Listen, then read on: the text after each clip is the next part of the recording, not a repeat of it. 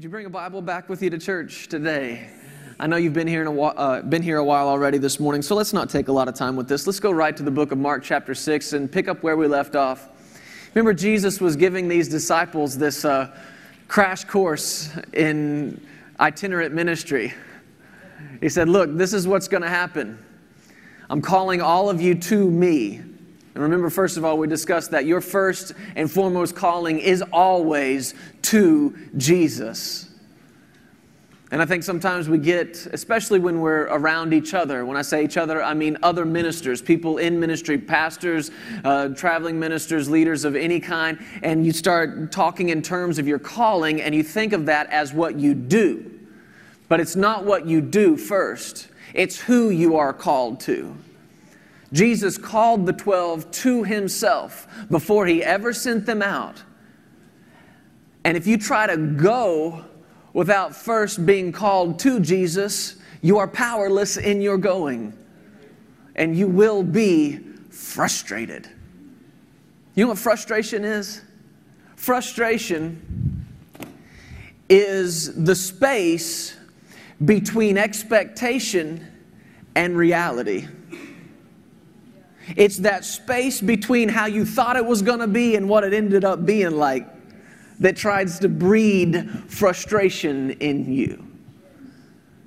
And if the empowerment, so-called, for your ministry or for what you do in life is simply because you saw somebody else do it and you decided you wanted to do that, you decided you liked what came as the result of that, Jesus called that tradition.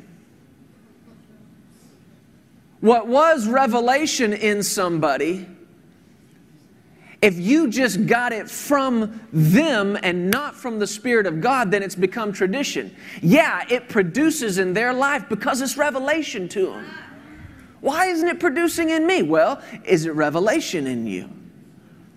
How do you get revelation? So simple. You cannot separate revelation from revealer.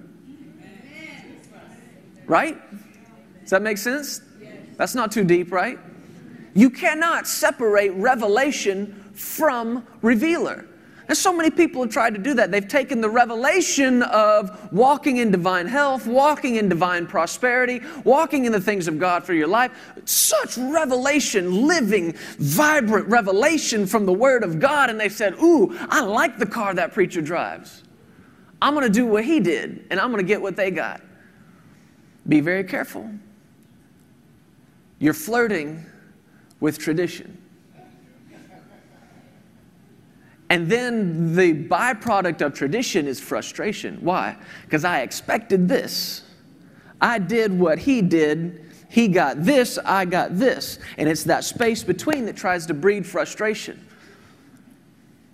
But that's why, if you've been in any of these services that I'm in, I make it a point every time to begin with praying that we would have eyes that see Jesus only.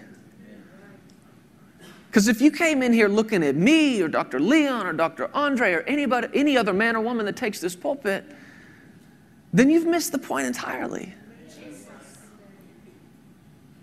That's why Jesus must increase. That's why Jesus must increase. That's why Jesus must increase. I know I saw that a couple of years ago in the book of Colossians chapter 1. Just go read it sometime. Just round about verse 9 through the end of the chapter. And it's all about who Jesus is. I remember one night I was getting ready to preach. My dad had left town, the pastor of our church. My dad had left town and asked me to fill in for him. And I spent all Saturday studying. And I wrote these notes for this message, and I got to looking at it and spent hours with it, I guess. And I looked at it, and I thought, you know what? If it bored me this much to make these notes, there's no telling how much it's going to bore those people. And I had nothing. All day long, I had nothing. And then I went to a service, a gathering that night that my wife was speaking at. It was a college group. And she was talking about the thankful life. Thanksgiving being the language of faith. And she said these words. She said, anytime I pray, I always begin by thanking God for Jesus. And she does too. I love to listen to that woman pray. Every time she prays, I don't care if it's in our home or behind a pulpit or in front of a camera. Father, I thank you for Jesus. And something began to resonate on the inside of me. And I got home and I got before the Lord. And this is what he said. I want you to preach Jesus. And I thought, great. That's great. Okay, what about Jesus? Well, tell me what about Jesus I'm going to preach. And he said, no, just preach Jesus. Yeah, cool, I can do that. Let's do it. Now what part? We talking the healing ministry. We talking the death, burial, resurrection, ascension, intercession. What are we talking? Just preach Jesus. And I have to tell you, I don't want to use the word ashamed, but it shined a light on my ignorance of the person of Jesus. What had happened? A lot of principles. But when you separate principle from person, you have no power. And you know that's true because all those words start with P. Actually, that has nothing to do with it being true. So you got to be careful what you listen to and nod your head to in service. I'm telling you the truth right now. You got to be careful about coming into service and nodding your head or agreeing or whatever because it rhymed. It doesn't have to rhyme to be true. It can. It doesn't have to. And just because it rhymes doesn't mean it was true. Just a little side note there for you. But I ended up in the book of Colossians chapter 1 and found out that he is the visible image of the invisible God, that through him we have our redemption, and by his blood we've been translated out of the kingdom of darkness and into the Son of his love. Found out from that same chapter that he is above all things. He is before all things. All things in him consist. He has the preeminence over all things. He is the head of the church, which is his body. Notice this, it says, he is Lord over both things that are visible and invisible. Now, if it falls outside of one of those two categories, Jesus isn't Lord over it. But as long as it's either visible or invisible, Jesus is Lord. And I challenge you to come up with something that falls outside of one of those two categories, either visible or invisible. That's who Jesus is. And I'm reading this and I'm thinking, why have I never seen this before? And I get down to the 28th verse of that chapter and he says, him we preach. And I said, I found it. In that moment, in that verse, in those three words, I found my life. I found my ministry. I found the platform that my wife and I would build our family on. Him we preach. Who him? Jesus him. Amen. So, our first calling is always to Jesus. And whatever you are called to, whatever you are called to do, is energized and strengthened by that call to fellowship with Jesus. Amen. So we saw that Jesus called the 12 to himself and he gave them power. You have that word gave. Somebody help me. What word comes just rushing to the forefront of your thinking? Whenever you hear gave, gift, given, giving, what do you hear? Grace. Come on, shout it out. What do you hear? Grace. How do you know it was grace? Because it came from God to you through Jesus, making it grace. So he graced them with power over unclean spirits. He commanded them to take nothing for their journey except a staff, no bag, no bread, no copper in their money belts, but to wear sandals and not to put on 2 tunics. See there, preacher, you ain't supposed to have nothing. That's not what Jesus was saying. I submitted this to you yesterday that Jesus was saying, I don't want you dependent on anything but the grace that I'm sending you out in. And watch the grace make provision. I can prove that to you. If you look in the book of Luke, hold your place here, look over in the book of Luke, chapter 22, verse 35. And Jesus said to them, when I sent you out without money bag, knapsack, and sandals, did you lack anything? So what's he talking about? Is he talking about the very instance that we're reading in the book of Mark? Yeah, I sent you out without any of this stuff. And he asked them this question, did you lack anything? And they said, what? Nothing. We lacked nothing. How could that be? They didn't take anything with them. Yes, they did. They took grace. They took grace. And the same grace that was on them to heal, the same grace that was on them to minister the word, the same grace that was on them to cast out demons, was the same grace that provided for the ministry, was the same grace that provided clothes on their back. It was all grace. Then he gave them, like we said, this little crash course here. In whatever place you enter a house, stay there till you depart from that place. And whoever will not receive you nor hear you, when you depart from there, shake off the dust from under your feet as a testimony against them. That is an act of compassion. That is an act of faith. That is an act, and we're going to get into this today, of casting the care over onto God. The care of your ministry does not belong on your shoulders. And if you have gone before the Lord and out of that place of fellowship have received word from Him, direction from the Holy Spirit, you've been led in your planning, you've been led in your execution, you've been led every step of the way, which is not hard, but you've done what you know He called you to do. Whether they hear it, whether they receive it, and whether they respond to it, that pressure is not on you. That is between them and Jesus, and don't you dare get in the middle of it. Don't do it. And Jesus said, you are going to have to shake the dust from your feet, because if you don't, you will take the dust of that town with you to the next town. You will take the dust of that service with you to the next service. And you'll either begin to see everybody through the filter of the people that didn't receive. That'll turn into frustration. That'll turn into disappointment in you. That can turn into depression. And if you're not watchful, it will turn into bitterness towards people. None of y'all get it. Y'all ain't listening to me. I understand preachers say that sometimes, and I've said it, and we're endeavoring to engage with you. But the reason, my motivation for getting you to say something is because you need to hear yourself respond to the Word of God. Amen. I don't care if you respond to me. That's not between me and you. All of that is between you and Jesus. My motivation is to get you to hear yourself say, I believe that. Because that's huge. Your life is the response of faith. And no response is no response. And it's the sign of it can be the sign of a hardened heart.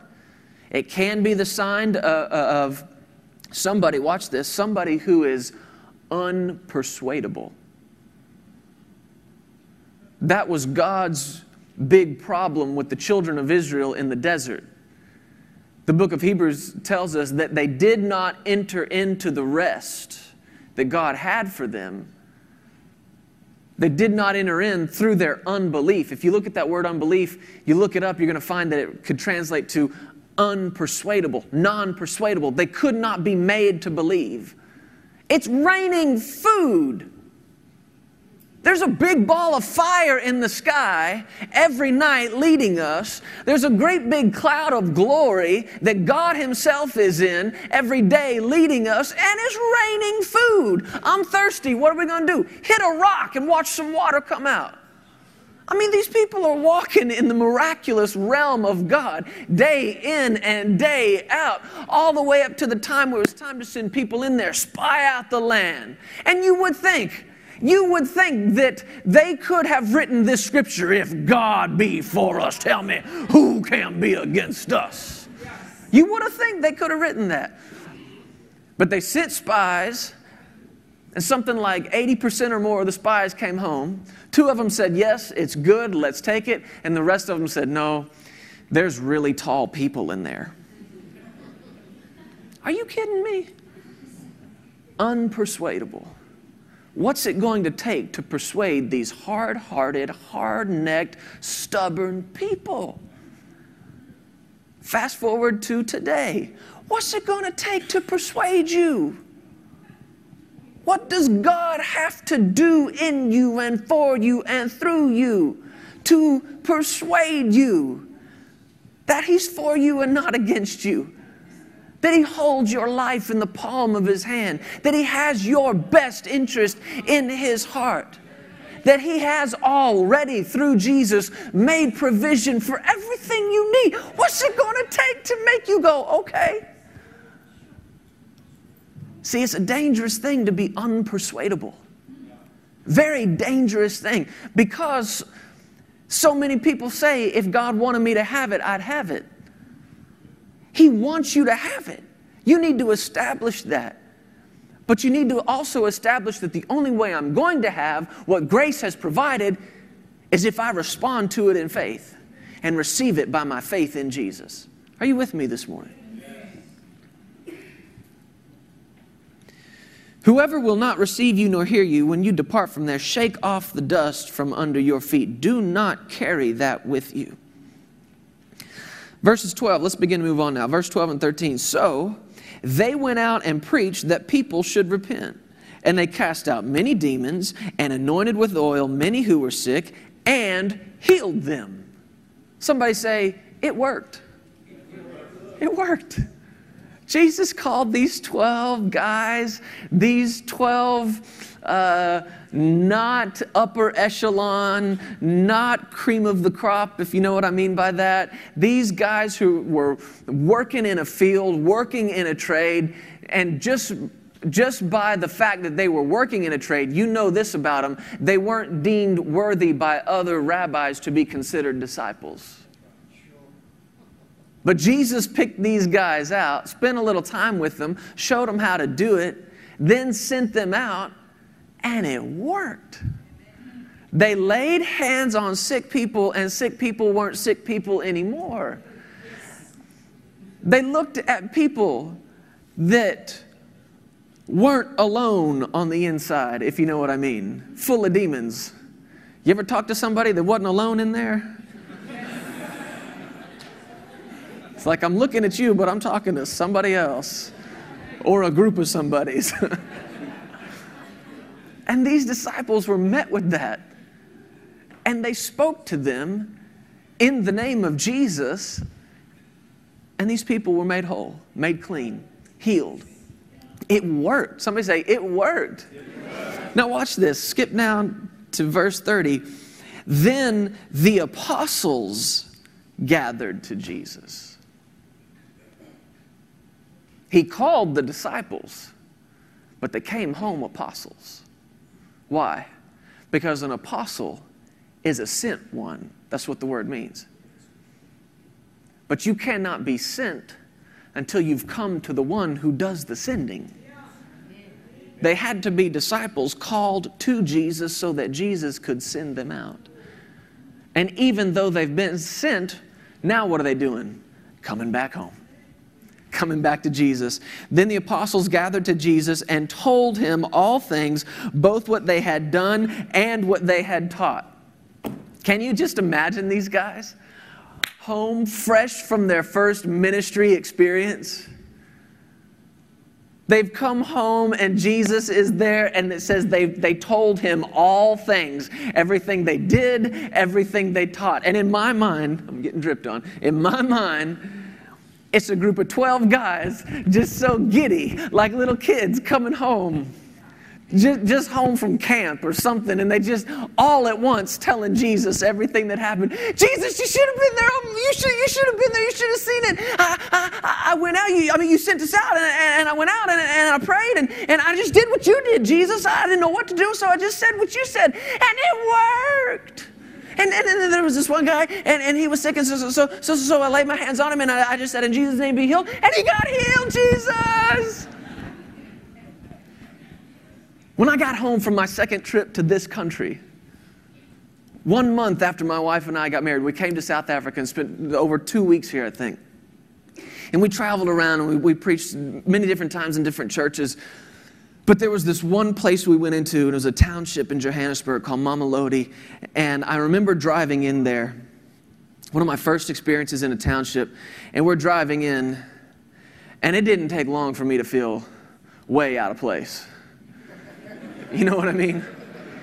And we're driving in, and we keep driving in, and we keep driving in, and we keep driving in. And I remember not knowing what to say. And I was sitting in the back seat, and I prayed this prayer. And I'm not sure the Lord has ever answered me as quickly as he did that night. I prayed, Father, just show me how you feel about these people. And I'm telling you, immediately, he said, Jeremy, you couldn't handle it. You couldn't take it. I began to get a sense of the heart of compassion, the heart of love, the high esteem that God had for these people. And I said, well, just give me a glimpse. Give me whatever I can handle. And we went in that night. We walked into this building, fallen apart, a shadow of whatever it once was. And before we even got in there, the music, the anointed music that was just pouring out of that place. And we walk in, and it's probably 150, 200 of the darkest faces I had ever seen in my entire life, and the biggest smiles I had ever seen. The very presence of God. There were 3 musicians playing, a guy on the keyboard, a guy playing bass, and a guy playing drums. And the guy playing bass was up on the stage, and every once in a while the big barn door would fly open, and I'd watch this stray dog go walking across the back of the stage. So the guy playing bass would come around and back into the door and close it like this and keep playing.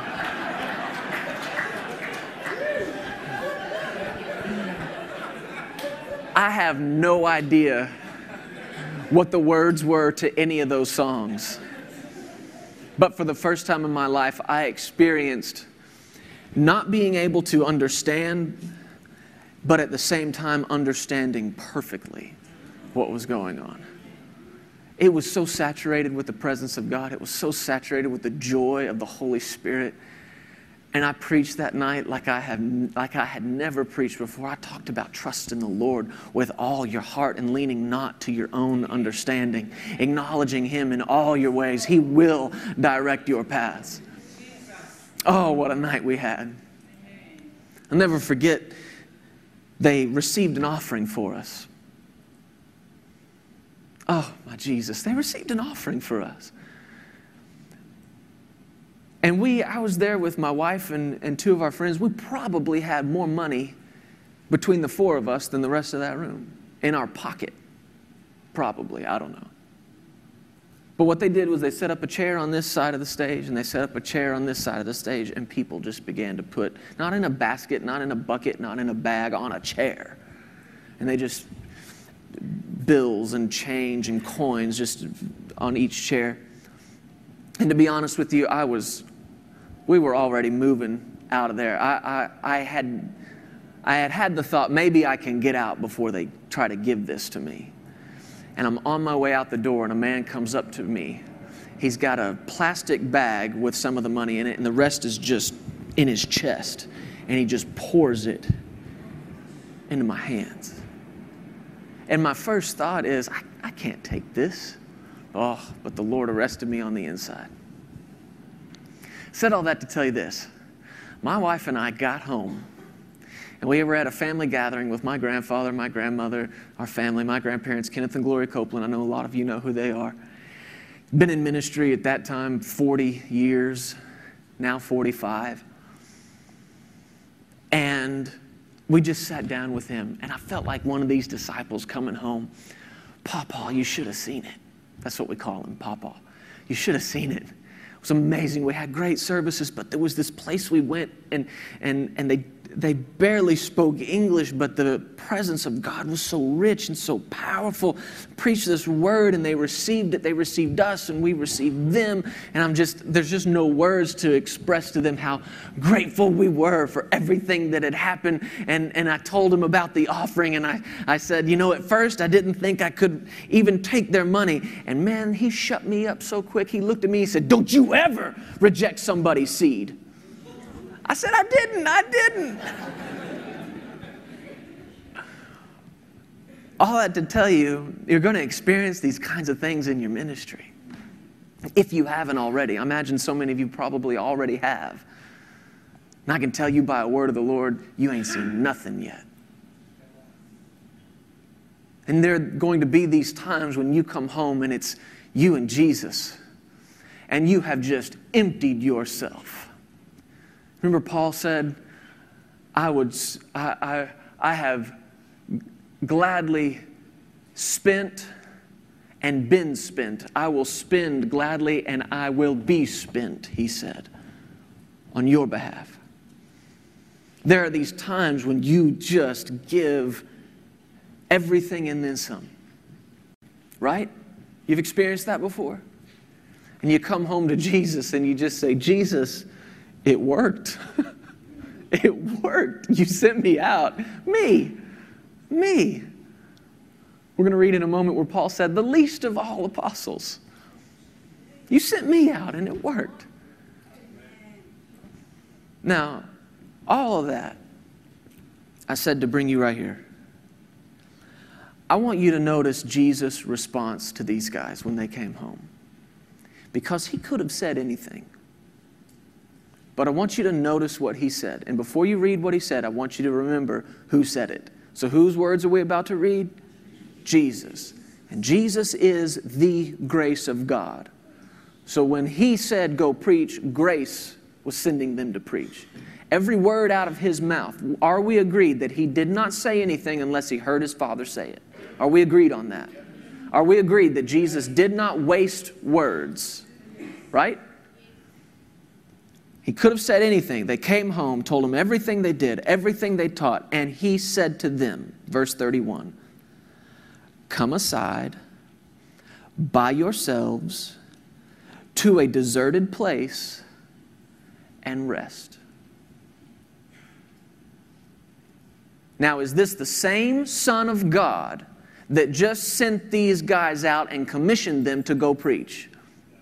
Is it?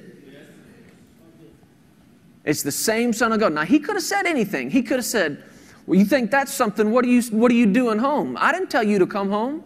There's people out there dying and going to hell. What are you doing home? Get back out there. I think sometimes we live under that with ministry, don't we? And I guarantee you, I would almost be willing to put money on this today, that everyone that is in this room right now has identified in one way or another with the call of God on your life to go and do what He's called you to do. Especially those of you in Bible school, especially those of you in Bible training of any kind. You have in one way or another, you've sensed and identified the commissioning of grace Himself for you to go and do what He's called you to do. If it's to stand in a pulpit, if it's to take the mission field, whatever it is, if it's to lead others in worship, you've identified that and you've said, yes, Lord, here I am, send me. But is it not the same Son of God that told them, come away by yourselves to a deserted place and rest a while? Which of those two instructions, go preach, come rest, which of those do you have the luxury to ignore?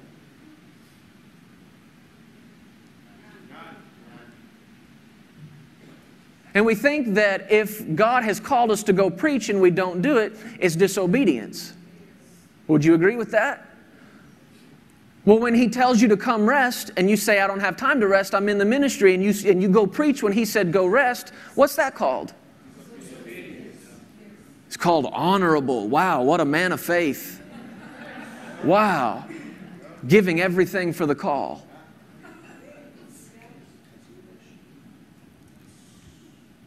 Now, I'm not talking to you about living on some perpetual vacation. You know that, right? That's not what I'm talking to you about. But I am saying to you that you must, for the sake of the longevity of your life, the longevity of your ministry, just your own well-being, just your own peace levels, patience levels.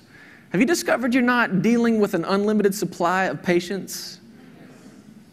You may be good for a few days, and you can swallow some stuff down, and you can hide some stuff and cover it up, but one day somebody just looks at you a little funny, and you go off. You explode. How dare you ask me to pass you a Kleenex? How dare you ask me to pass you the salt? You get that? What am I, your servant? I'm not your maid. What just happened? You broke. For the Lord is my shepherd. I shall not want. He makes me lie down. He makes me lie down in green pastures. He leads me beside troubled, bubbling waters. No, still waters. Then what does he do? He restores my soul. The restoration of your soul comes in these times of rest. Restores, R-E-S-T. O-R-E-S, restores. There is no restoration without rest. You must be restored on a pretty regular basis. Restored. Same thing we could say it like this, restocked. What happens if a marketplace, a grocery store, fills their shelves, lines their shelves with canned goods and dried goods and produce, fruits and vegetables, and everybody comes and buys, and they never restock? What's wrong? Well, you've gone out of business in one weekend. You must restock. You must restore. And I'm telling you, this restoration comes in the times of rest. You must listen for when grace is calling you away to rest. Do you remember the first week of creation? What did God say at the end of every day? He saw his works and it was good, right? Day 1, saw that it was good. Day 2, saw that it was good. 3, good. 4, good. 5 and 6 saw that it was good. On the 7th day, that Sabbath day, on the 7th day he rested. Do you remember what he called that day? Holy. That 7th day was holy. Every other day was good. This day is holy. It's set apart. Now there's a lot of parallels here. My friends, you and I are living in that 7th day. We are living in the day when all the good works have been accomplished by Jesus, and we are living in the day of rest. But there's also this practical application. God created you to rest once a week at least. Once a week, and he called it holy. He called that holy. I'm challenging you today to make a decision in your ministry and for the rest of your life. I will go preach when he tells me to go preach. I will go rest when he tells me to rest. And I will treat them as instructions with equal weight. Now, if God calls you to go preach, you have every right to expect from him to provide for what it takes to go preach. If he calls you into the mission field, you have every right to place a demand on his word honorably. This is what he tells you to do. Not arrogantly, you know that, but you have every right, your righteousness, your right standing, your right to stand with God. Because of that righteousness, you have the right to come boldly into his presence and find grace to help you. Lord, I hear you calling me. I hear you calling me to Africa. I will go. Because when you called me, you empowered me. Now this is your ministry, Jesus. This is your ministry. I will not take the care of it. I will not take the pressure. You want this done, sir? I'm in full cooperation with you, but you must pay for it. And can I tell you that I've found He's glad to do so? Now, so many people refuse to rest because there's no provision for their rest. But if the God who called you into ministry is willing and able to equip you for the ministry, then the God who's called you to rest is willing and able to equip you to rest. And I've already experienced this. Married just 5 years, and my wife and I have experienced this over and over and over. Our first anniversary. Just been married 1 year. First anniversary. We're coming up to it, and we decided we want to do something special. You only get one first anniversary, right? And we decided we're going to do something special. We went before the Lord. Where would you have us go? This is key. This is the difference between you just picking stuff and I believe I received this. I believe I received this. I believe I received this. And you're pulling the lever and it's not working. Why don't you go before Him, get a word that you can believe. Get a word that you can respond to and believe. Lord, where would you have us go? Well, how would you have us celebrate our first anniversary? And you may not believe me, but I do not care. He said Hawaii. He said Hawaii, so we said okay. Now, I imagine probably not a lot of South Africans travel to Hawaii. Would I be right? I mean, it's kind of a long trip, right? Some? Is there some? Okay. What would be the equivalent? Maybe Mauritius or something like that? Hawaii is interesting because it's beautiful and they know it's beautiful. You know what I mean?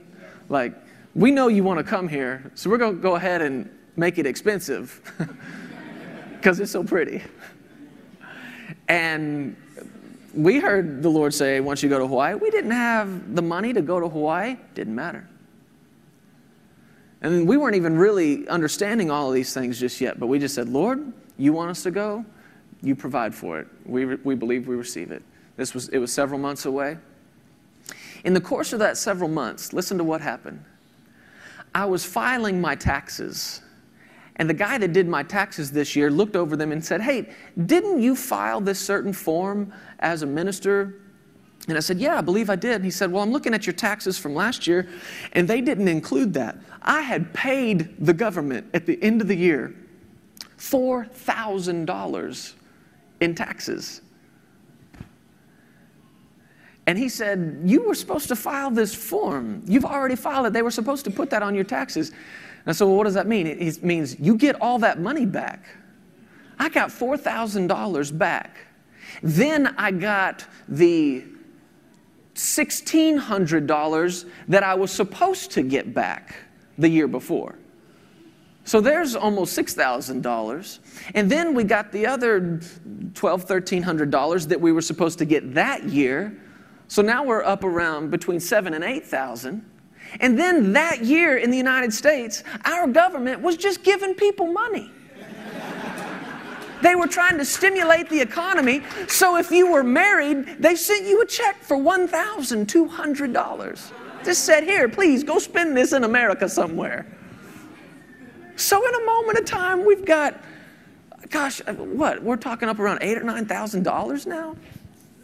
We went and preached at a place. At that time, it was probably the greatest place we'd ever preached in the sense of it was a couple of generations. The pastor is a couple of generations before us and just a man that we've always honored and revered. And he invited us to come preach. These kids come preach in his church. Gave us the biggest honorarium we had ever seen, $4,000. Never seen an honorarium that size. We did a dance in our house. Just in a matter of weeks, I mean, thousands upon thousands of dollars coming in. Then we get a phone call from some friends that said, hey, have you booked your tickets to Hawaii yet, your airline tickets? We said, no. They said, good, don't book them. We want to buy them. Then we get online to book our hotel. Now, how many of you have ever booked a hotel online? You looked at the pictures and you booked based on the pictures. I'm going to tell you something. Those guys should be some award-winning photographers. Because we booked this room. Somebody had told us this is the nicest room. It's the nicest tower. Well, you know, not the nicest room, not the Not a big, huge suite or something, but the nicest tower. These are the rooms you want to be in. So we booked it, right? So we're on our way to Hawaii. We get there. We rent our Jeep. We're driving. It's beautiful. We pull up to the hotel. We get checked in. They walk us up to our room, and we open the door, and it's just a little smaller than it looked in the picture. And we thought, you know what? It's okay. We're in Hawaii. It's Hawaii. We don't need a big room. It's Hawaii. We're going to be on the beach. It's going to be beautiful. And then out of nowhere, the loudest sound you've ever heard, and the floor starts shaking. I'm like, what is going on? And I open the balcony, and I look over the balcony, and there's a guy on the balcony below ours with a jackhammer. Is that what you call it here? And it's just shaking the whole thing. They're doing construction in the hotel room right beneath ours, and it's just shaking the whole place. And I'm like, what is going on? So I called down to the front desk. Little side note here, very politely, some Christians who try to operate in their God-given authority at somebody, that's not what your authority is for. That's not what your authority is. It's my prophetic edge. No, it's your flesh.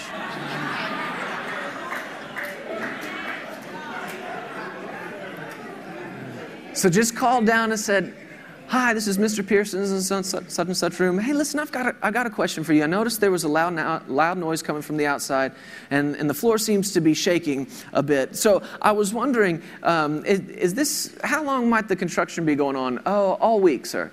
Okay. What times? Probably from 9 to 5.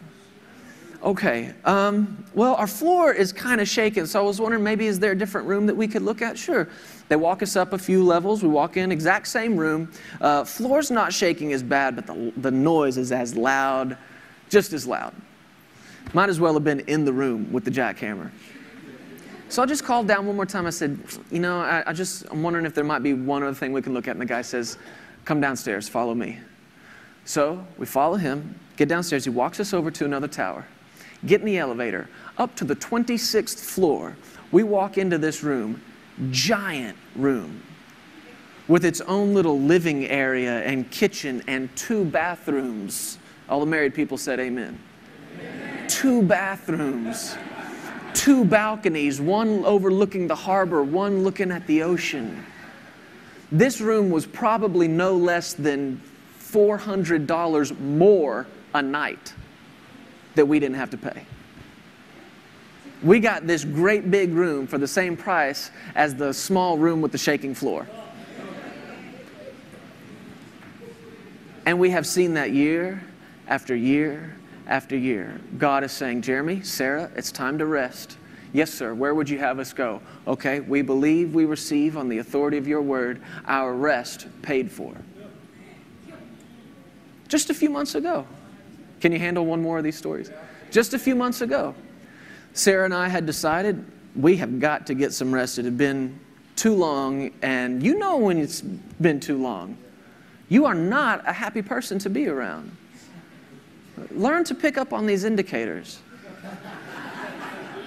How often do you find yourself alone? Where is everybody? They are in another room besides the one you're in because you need some rest. And we had gotten to the place, it was time to get some rest. It was this summer. Done a lot of traveling that summer. But the Lord had spoken to us regarding our personal finances and what we were assigned to do. And we had money, but we felt like it was assigned to something. This is another good lesson to learn. Every dollar that comes into your life is assigned to something. And we felt like it was assigned, but it wasn't assigned to our rest. It was assigned to another project He had us working on.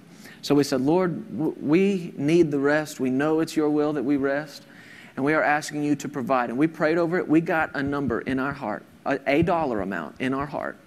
Both of us agreed on it and said, we come before you, and we believe we receive based on the leadership of your Spirit. Again, you get a word, now you can respond in belief. That's how faith comes. We believe we receive it. We thank you for it. I don't know, it might have been 2-3 weeks later, on a Monday. Well, part of that prayer was, Father, we believe we received this money, and it will be clear to us that it's assigned to our rest. On a Monday, not long after that, we got informed that that amount of money was coming to us, and it was required to be spent on vacation. Could not spend it on anything else. Not on your house, not on your clothes, not on your car, not on your bills, nothing. It had to be spent on vacation. Monday, we got the money. Tuesday, we booked a cruise, and Friday, we left. And on this cruise, it was a Disney thing, you know. These things fill up months and months and months in advance. My wife gets online and sees this amazing deal on this beautiful room flash online. So she calls and they're saying, oh, no, I'm sorry, that's not available. Hangs up, looks online, there it is again. Calls back and they said, oh, yeah, it's available. For exactly the amount that we were given. I'm telling you, God is serious about providing for your rest. Again, listen to me. I'm not preaching to you living on some perpetual vacation. But I am talking to you about being committed to the voice of your good shepherd. And doing what he tells you to do when he tells you to do it. Nothing more, nothing less. And so much of the time when he's called you to rest, it's because he wants to say something to you in that place. And the problem is, he's talking to you there, whether you're there or not. And this is a big problem with people in churches. People are, every week, multiple times a week, God is speaking to people, giving them their answers, their solutions, their wisdom, and he's laying it out there for them, but they're sitting in some other church because it's closer to the house. Or they're in another place, even though God had told them months ago, I want you in this city at this time, doing this thing, serving this church. But Lord, this job pays so much better. I want you in this city at this time in this church. But God, this place is where I grew up. I want you in this city at this church doing this. I will speak to you there, whether you are there or not. And I have found that when it comes to my rest, there are certain things that he will say to me while I'm at rest. What if these guys had gotten so high on preaching, like many of you have, had gotten so high on the work of the ministry, like all of us have, had gotten so addicted to it, so enthralled by it, and just so excited by it, that when Jesus said, okay, come rest, they said, no, we don't have time to rest. I can rest when I'm dead. Well, good. You'll be dead a lot sooner than you would have been. Do you think their preaching and their ministry would have been effective had they been preaching when Jesus told them to rest? No. Why? Because there was grace to rest, not grace to preach. Are you with me? If you read the next verse, it says, Jesus said, come away by yourselves to a deserted place and rest a while. And then it says this, for there had been so many coming and going that there hadn't even been time to eat. You ever been there before? Not many people have, but some of us have, where you've forgotten to eat. Before I got married, there would be whole days that went by. I was working as a youth pastor, serving my parents in our church, and it would be 6 o'clock at night, and I'd think, why am I so hungry? I hadn't eaten anything all day. You forget, you get busy with what you're doing. I'm going to tell you something. There is a season for that in your life, young people. There's a time to give yourself, spirit, soul, and body to another man or woman's vision. You want your own? Serve somebody else's. And just give everything you got to it. And there will be times you get so enthralled in it, so wrapped up in it, you forget to eat. And that's how these guys were. They just forgot to eat. So much happening, so much going on. They didn't even eat. Can I tell you what happened right after that? 5,000 people tracked Jesus and the disciples down. And Jesus broke bread and fed them all. Somebody tell me what was left over. 12 baskets of food. I'm going to provide for your rest. I'm going to provide to sustain you. It happened. This is the very next thing that happened. Read it for yourself.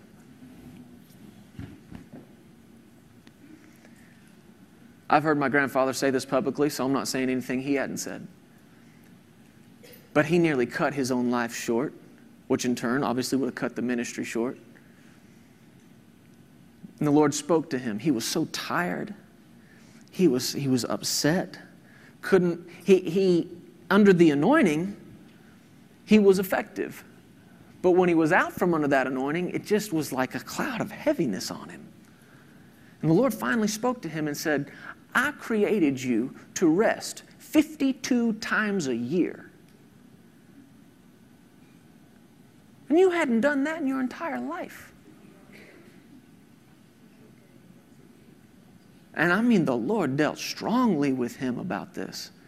And I'm glad to report to you that today, my grandfather is turning 76 years old this year.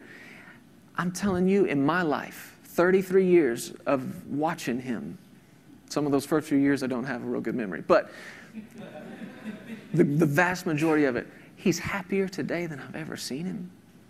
He's stronger today than I've ever seen him. The man can preach 3 hours without even trying. The people trying are the ones sitting in the seat. You're the ones trying to. But he's strong. It's because he's made it a point over the last several years of his life. I will rest when he tells me to rest. Amen. And I think somehow we got into our mind thinking that God was going to come to us somewhere along the way. Because you hear people say it. I haven't been in ministry, I haven't taken vacation in 20 years. And they wear it like it's some badge, like you got some medal or something. We'd like to award the No Rest medal to Pastor so-and-so. As though when you die and get to heaven, God is going to say to you, wow, you are something special. Thank you. Can we just get it quiet in heaven for a moment? I, God, need to extend a personal thank you to you. Thank you. Thank you for running your body into the ground. Thank you for making it impossible for your body to fight off sickness because it had no rest. Thank you. Thank you for ripping apart your family. Thanks for never taking your kids on vacation and always telling them it was for me. Thanks for doing that. Thank you so much for dying early. Yeah, I had about 25 more years of ministry and assignment for you on the planet Earth, but thank you. Thanks for ending all that early. Thanks for being disobedient to me. You know, I called you away to rest twice a year to take a week at a time. But, you know what? I can tell now in hindsight, you really knew what was better. Can you hear God saying that to anybody? And you got to be careful what you let inspire you. Great men of God, great women of God who had such an anointing on their life to preach and to heal. I mean, just walked in the very power of Jesus. And I mean them no disrespect whatsoever, because I still aspire and I still look to that as a shining example of being committed to the call of God. But where there's been a lack of revelation for this, you see where people's marriages have ended. Men have fallen into sin. Marriages have broken apart because of no rest, no time to pour into one another. Preaching, never receiving.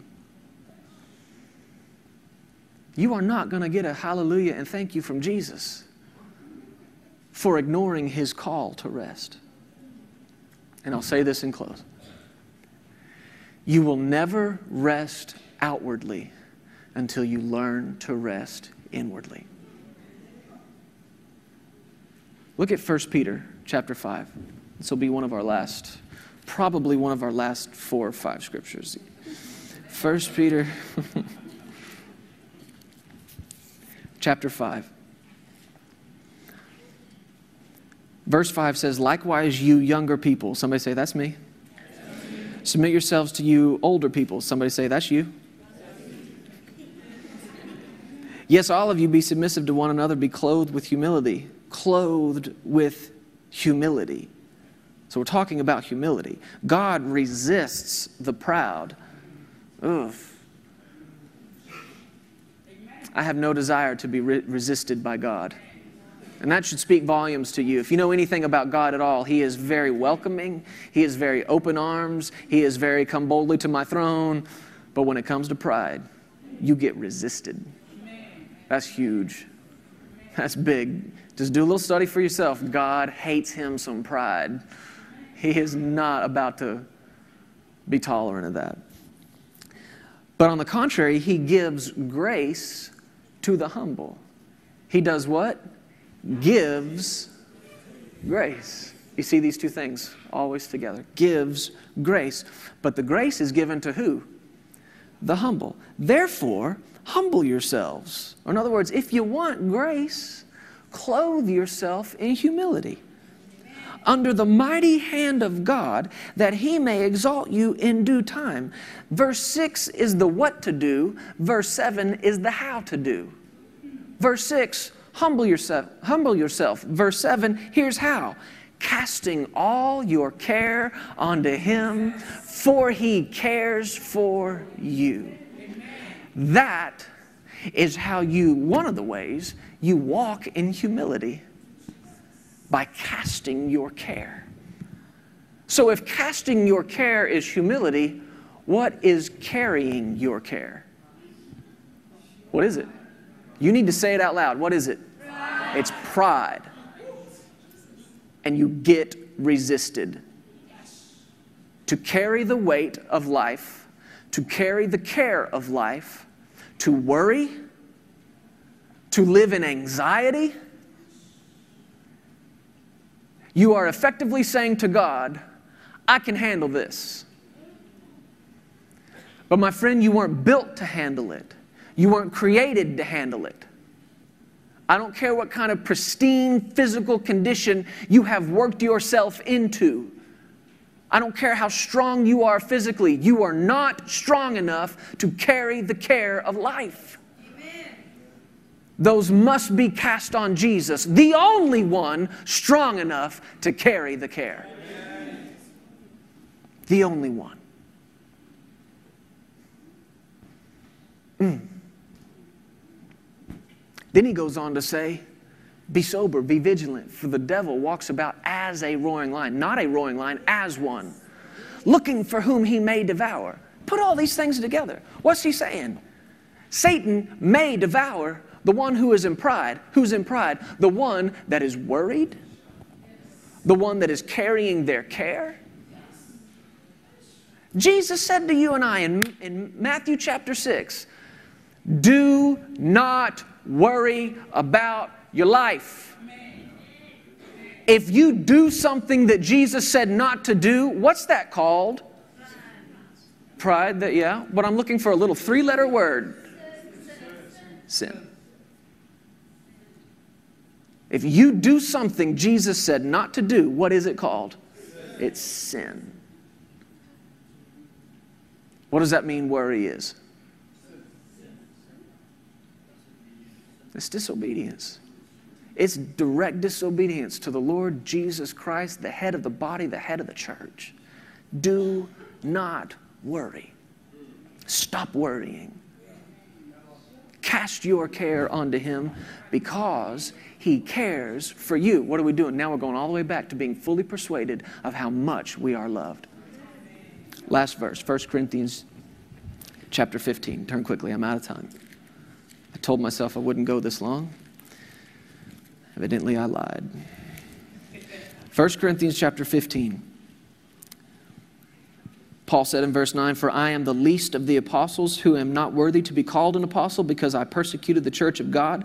But by the grace of God, I am what I am. His grace towards me was not in vain, but I labored more abundantly than they all. Amen. Now we're coming back to what we've been hearing so strong. from Dr. Leon and others about the assignment of God on our lives? To do good works? Absolutely.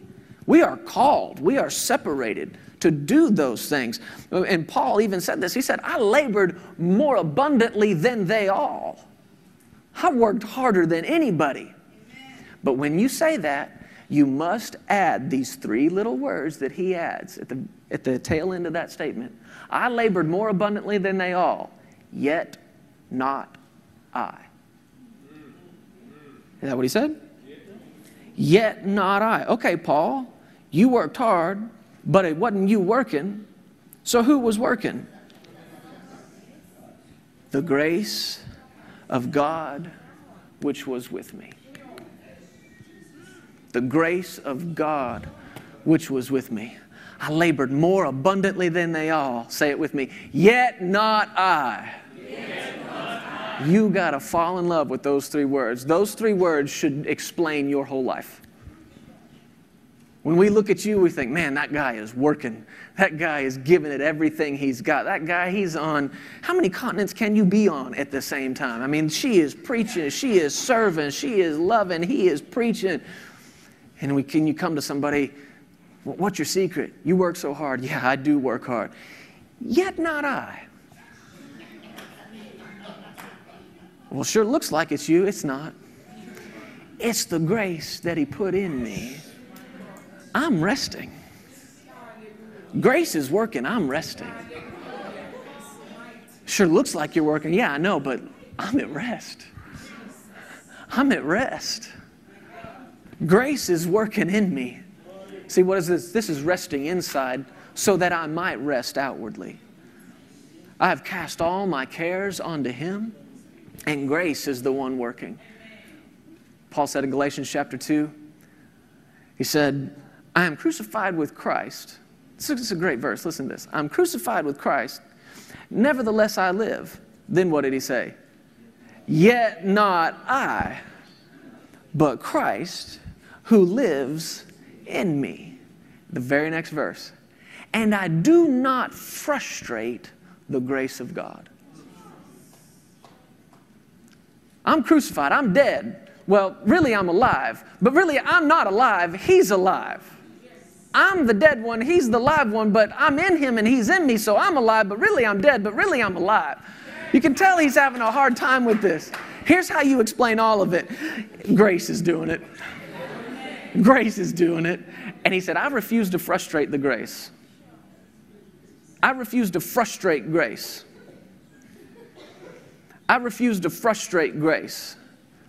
How frustrating is it to watch somebody try to do what you're good at?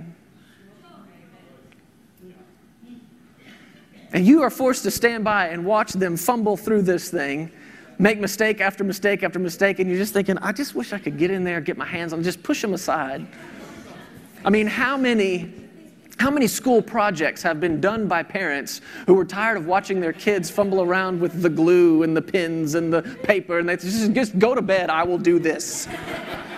I will put the planets in the correct order. It's frustrating to watch somebody try to do what you're good at, especially if they refuse to let you help them.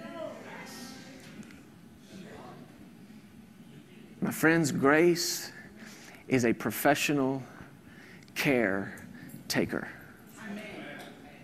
Grace is a professional care carrier. He said, cast your cares onto him because he cares for you. Or we could say it like this. He cares for you. Let him do the caring for you. He never sleeps. He never slumbers. There is no point in both of you being awake. I am your beloved, and you said you give your beloved sweet sleep. Thank you for loving me. I receive the gift, the grace to sleep, and I cast all my worry. Lord, it is 2:38 in the morning. I have been laying here like a dum-dum, worrying about tomorrow. And Jesus said tomorrow has plenty of worry for its own. I'm going to sleep. I cast this over onto you, and I believe I receive sound. Learn to cast the care. You will rest outwardly when you learn to rest inwardly. Amen.